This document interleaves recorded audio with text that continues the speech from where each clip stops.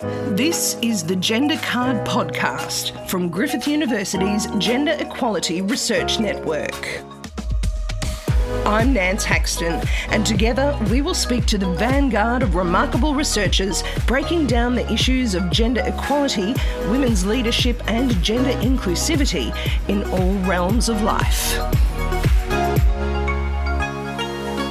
Today on the Gender Card, we celebrate young people around the world on International Youth Day. August the 12th every year is now dedicated by the United Nations as a day to make young people's voices more mainstream and help them take part in meaningful engagement with political, economic and social decisions. We meet two Griffith University researchers who are finding that when young people are given equitable access to the arts and culture, even in some of the most challenging and isolated environments, the benefits are immense for all of society. Alexis Anya-Kaleo is using her background in both music education and criminology to explore how music can be a powerful tool for rehabilitation in Australian juvenile detention centres. Says a secondary school music teacher in his honours research, looking into how ballet as a dance therapy has huge benefits for traumatic brain injury survivors and their carers.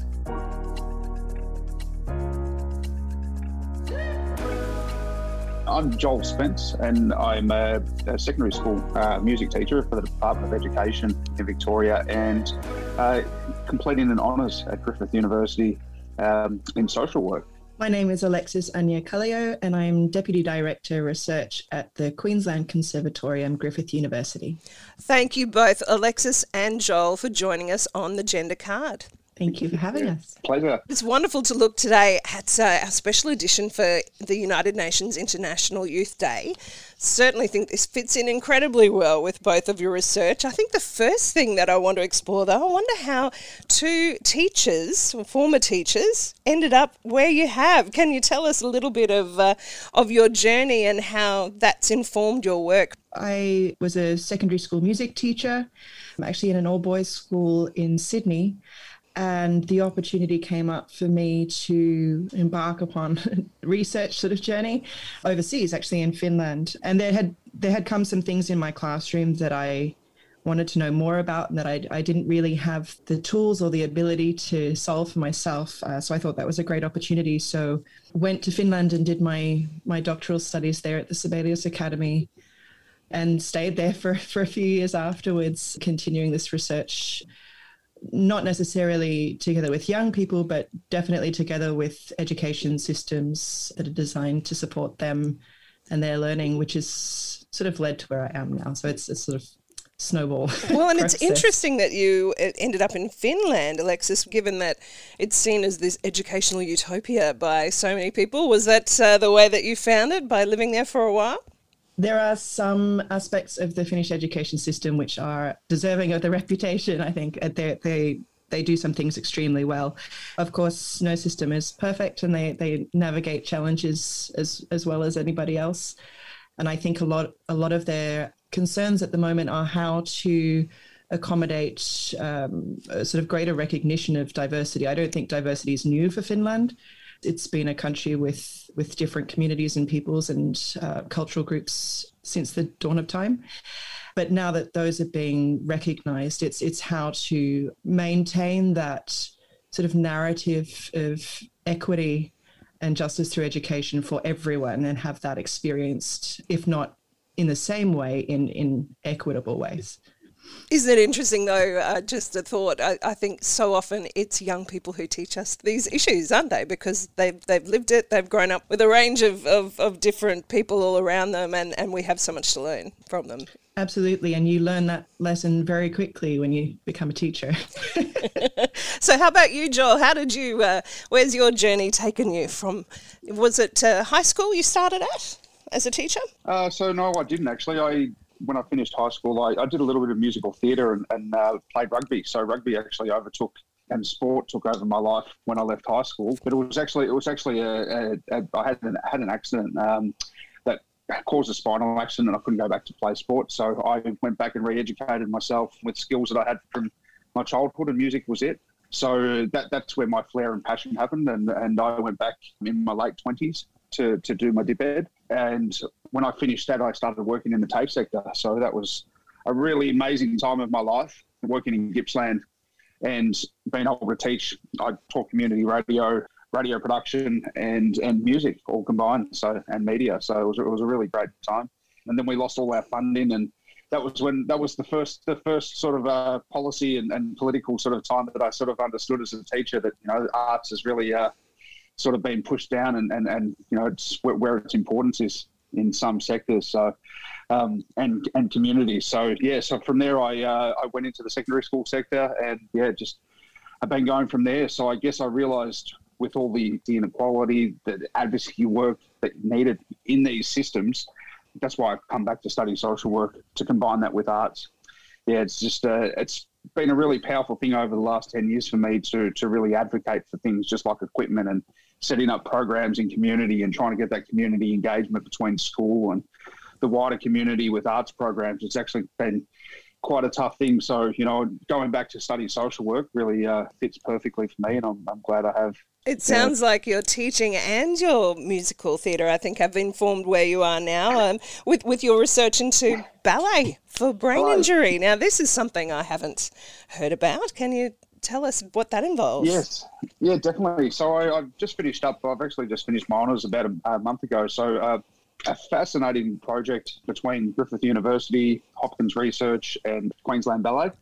And it's all about incorporating ballet into rehabilitation for TBI patients, for traumatic brain injury patients. So, yeah, so what we've actually been able to do there is set up a pilot program, which just finished and just completed, which was just absolutely fascinating and great and rewarding to see. Yeah, now it's actually a permanent addition at Queensland Ballet Weekly for traumatic brain injury patients and their carers to be able to come along and do ballet weekly. So, yeah, it's been a really big journey, a really big fascinating time, really, just to just set it up and just see it all function and come to life. So what are some of program. The benefits that you've seen from that? I mean, I suppose it makes sense, of course. Ballet would have such positive effects, but I can't imagine, how does it work when you're actually working with people with a brain injury in that way? Look, for me, my research was based around biopsychosocial, so it was biological, psychological, and the social aspects of it, and every single one of those elements have benefits when it comes to ballet. But there's really the emotional element when it comes to the connection of live music, and the style of music being classical music. It's very calming, very soothing on the body, keeps people relaxed in an environment as well. And there's also the freedom. You know, there's really the spiritual aspect that comes into it, the aesthetic of just being in that environment with people and like-minded people and the community aspect. There's just so many different layers and elements that you can see that have come out of it. It's just, yeah, it's brilliant. Being free in that sense, I suppose, with the music. Yes, definitely. Yeah. And can you see it being applied in other ways, perhaps even in schools or in a wider environment? Definitely. Definitely. Look, I think it's, it's definitely got to be something that you choose to do and something you wanted to try. And a common theme that I guess I found in my honours research was that people, after they'd had a traumatic brain injury, once you leave the hospital sector or you're an outpatient, it's really hard to engage with activities. And it's really hard to find that community support. And it became a common thread with people that I was speaking to throughout the journey. Same for carers. Carers, were sort of under-equipped, not being able to find programs and things like that. So outside of the hospital setting. So there seemed to be this search to try new activities, engage with people. And that's what I believe that we filled with this style of program. And I think awareness and being able to give arts and dance and music opportunities in schools and all that sort of stuff is definitely something that should be there. Did you find that there were any gendered differences in being ballet? Are there still some of those remnants, I suppose, in an Australian culture? That was one of the very first questions that I asked myself going into the research, and that was answered. That was answered quite well. Yes. Yes, no surprises there. That's a short answer. Yeah, look, there is a stigma that comes with ballet, but I feel that for the males that participated in it, and especially with traumatic brain injury, majority of the population is younger males in their 20s that may have been in car accidents and work accidents and things like that. But in saying that, the ones that did engage had an absolute ball. They loved it. So, yeah, it wasn't yes, there is a depiction and I guess a gendered stereotype when it comes to ballet. But once they engaged and they started meeting other people and that community aspect, that was just all gone away. So, Alexis, there's some really interesting parallels there between Joel's research and yours as well, with looking at music for incarcerated children. Absolutely. Thanks, Nance. Yeah, I think what I'm really interested in is these potentials of music and I guess dance as well, which I don't think they can necessarily be so easily separated from one another, but the potentials of music as a transformative practice. And these ideas aren't new, and I think that they're amplified for young people who are already going through times of intense change, and especially in juvenile justice settings. So I've been looking at how music programs are designed and implemented within juvenile justice settings for incarcerated children and young people, with the ideas of supporting these children to explore and express who they are, but also with an eye towards this idea of music as transformative practice, which to me is more interesting in terms of who they ought to become through that music practice as a rehabilitative process or as Joel was saying, a sort of aesthetic and artistic and creative process that can support rehabilitative work. And you said that when you started on your research, you found that, while, yes, we've known about the benefits for a while, there was so little research in this particular area about the benefits of music for children who are in jail. Yeah, especially for children. I think there has been quite a lot done in adult carceral settings, but less so for children, which given where I am in my research now, might be because the ethics process is involved. Though the research that there is also fairly overwhelmingly positive. And I'm interested in more of the complexities as well, and how music can play a sort of political role in these spaces, not necessarily as being conservative or liberal or anything like this, but in terms of equipping young people with the tools and skills and medium to be able to express who they are and who they're becoming without necessarily having some sort of fixed ideal as a goal to work towards. And I think that brings together all kinds of really interesting ideas in terms of what kinds of music we are introducing to these spaces, or which kinds of music are permissible within these spaces. Of course, the music doesn't only come from the outside. Kids have their own music too. And what is seen as productive and as good and right for these young people. And it sounds like there's some parallels there that access is really an issue, that boys, young men might be interested in ballet as a way to help cope with their traumatic brain injury and to gain benefits from that, but also for children who are incarcerated, being able to access music beyond perhaps what people would expect them to want to hear. Yeah, I think so. And I think there's also complexities involved in that. So when I'm looking at the research that's been done already, girls and young women are almost entirely absent from the research. And young men are, when the issue of gender is discussed, it's discussed very much in connection with things like certain genres of rap, such as gangster rap or metal and things like this, and concepts of hypermasculinity, which is seen as problematic in terms of rehabilitation and things like this. And I'm wondering where everybody else's masculinity might be in this space, or if it is possible for young people to express themselves in ways that maybe don't align with the ideas and ideals of sort of authority figures, but then also the peer groups that operate within these spaces. Is there an opportunity to do things more creatively and differently, and is it safe to do so? So that's part of where I think gender intersects in this setting as well. Yeah, and moving beyond those stereotypes, because it sounds like in some ways that gangster rap and image actually doesn't have a lot to do with where those children are at. Yeah, and I think this is also quite a dated idea of music. So I think it may have been the early 90s, researchers were talking about things like problem music, which was things like rap or metal or certain strands of hip hop and so on that were seen as sort of socially undesirable. we've looked at this, people don't take what's in music as a life guide.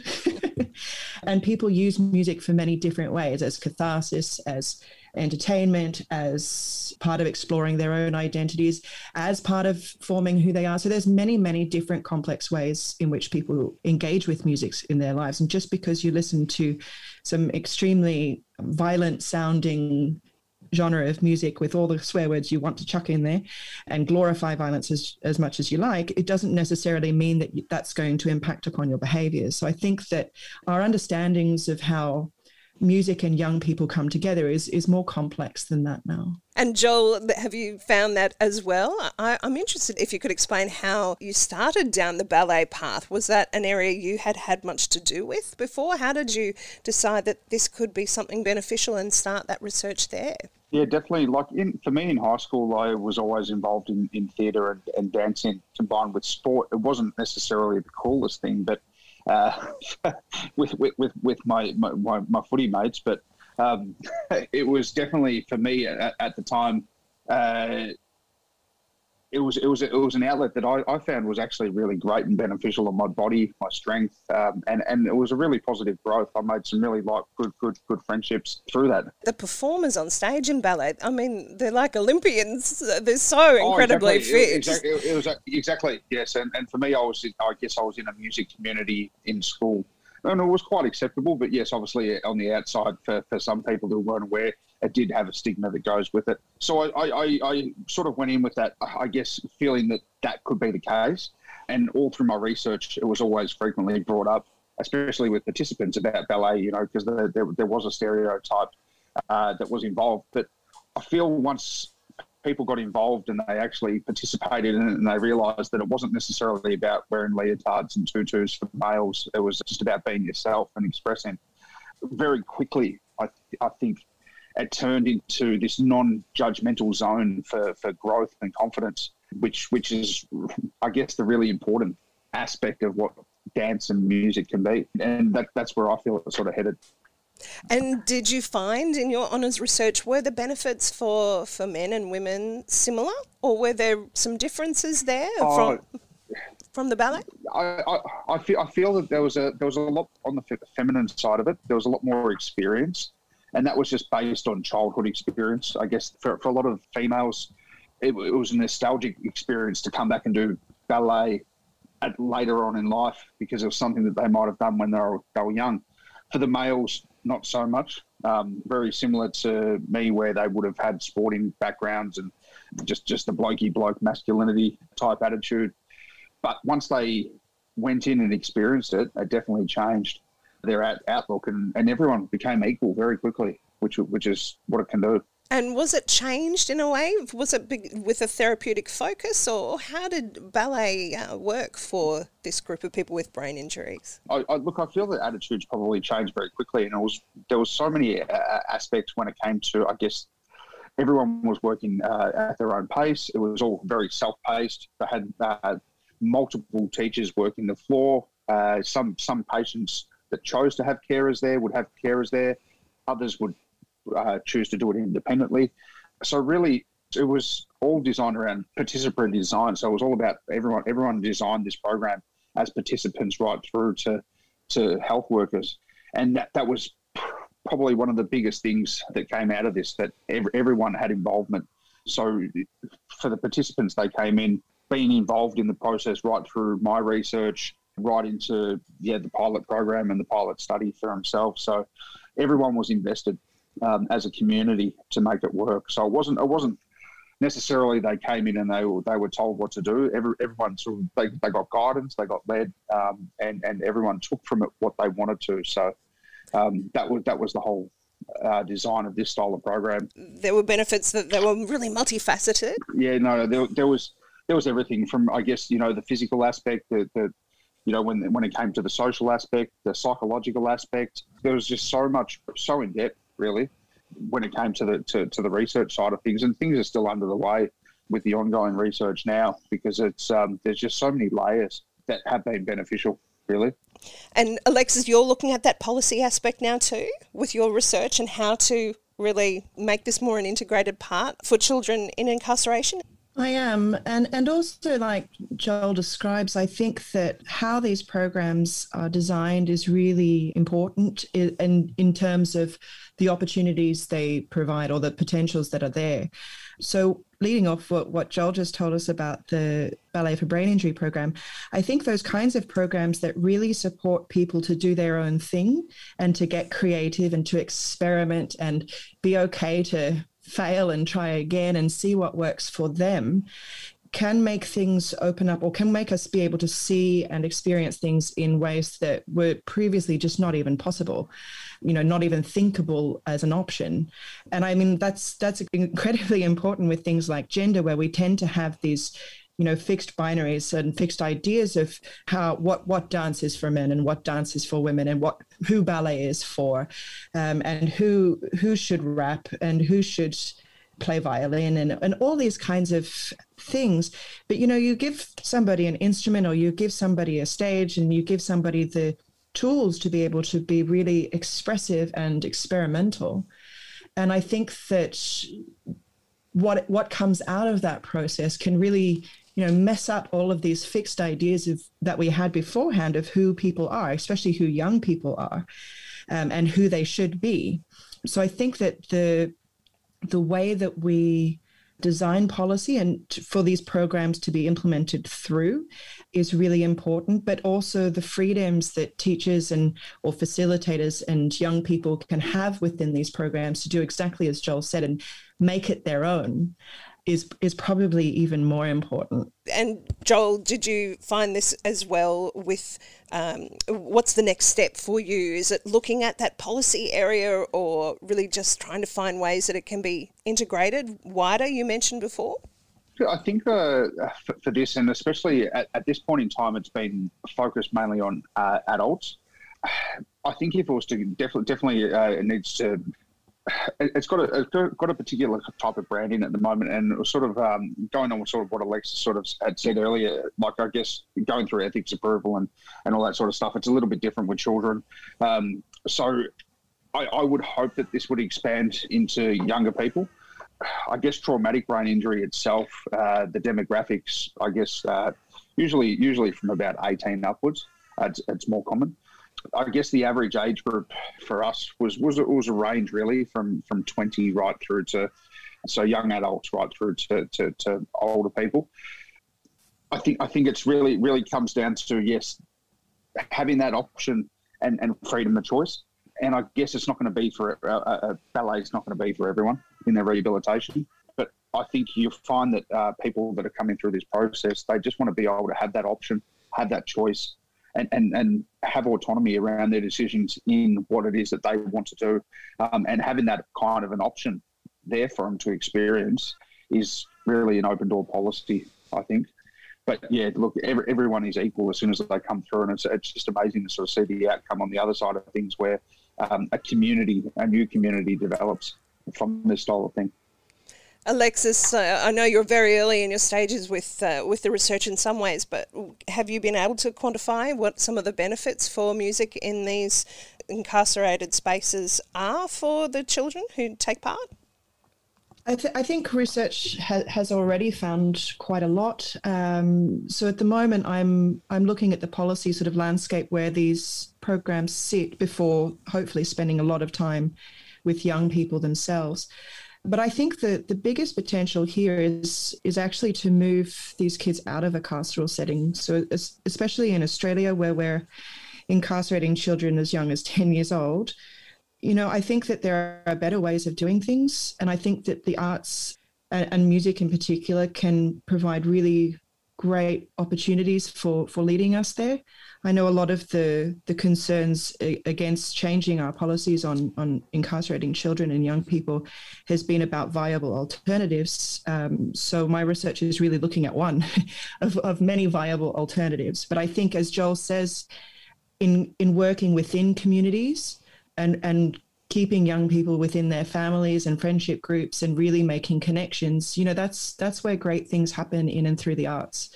So I think that that's hopefully where my research will land, if you like. I think these are great concepts to talk about on International Youth Day, to really look at the options that are available to our children, and yes, the questions of why are some of our children being incarcerated from such a young age here in Australia, and what are some better alternatives that we can research and show as a better option for that. Absolutely. If I throw to you both just with concluding remarks about your thoughts on that parallel with your research and International Youth Day, and that it sounds like the research you're doing is very much about empowering people to make choices about how they want to be treated, and and if they want to go into a musical field or ballet, then that should be within people's choice. I think we're living in a really powerful time at this point in time, especially living through COVID and the impact that would be having on youth and communities, I guess, right across the world, but especially here in Australia, where these opportunities are really becoming, I guess, sporadic now. Things are changing very quickly, so it's really important, I think, that opportunities like this for youth to be able to lead into providing alternative learning spaces and opportunities based on their needs and their communities is really important. And I really hope that we, as facilitators, on my side of things, that you can still advocate and be able to push that for people to be able to have that freedom of choice when it comes to arts and that place where they can facilitate themselves to have self-discovery and just find and connect with those cultural aspects when it comes to youth and development and lifelong journey. That's where I hope that we can continue to grow, and the youth coming through will be able to still have those opportunities in a creative sort of sense. I guess we've got to learn to be adaptive now with things fastly changing, especially across the east coast of Australia. Yes, regardless of gender or disability, that exactly. the benefits of ballet and arts and culture should be available to us all. Exactly. And these are the spaces that I hope that our communities here and the youth can lead and innovate these programs going forward to be based on their needs. I totally agree with this, and I think that the arts are quite unique in their creative potentials of not only doing things differently, but opening our eyes and ears to be able to recognize things that might already be there, but in different ways. And I think that International Youth Day is just a reminder, actually, of what we should be doing every single other day of the year, which is to look to our young people for leadership, which they do very well, and to work together with them and listen to young people and to trust in their knowledge, in their experience, in their political capacities for instigating and driving positive change. If we acknowledge that we're not perfect and some change is warranted, I think we should absolutely be engaging with young people in doing this, and also with the arts into thinking how to do this in new and powerful and important ways. Well, thank you so much, Alexis and Joel, for joining us today on the Gender Card and sharing your expertise with us, but also with this wider community in such challenging and rewarding spaces. Thank you for having us. Thank you. Pleasure. Thank you. That was Griffith University researchers Alexis Anya-Kaleo and Joel Spence. And that's all for this episode of The Gender Card. This podcast was produced for the Gender Equality Research Network by Nance Haxton, with production assistance from Michael Adams. Stay up to date with this Griffith University podcast on SoundCloud. Speak to you again soon.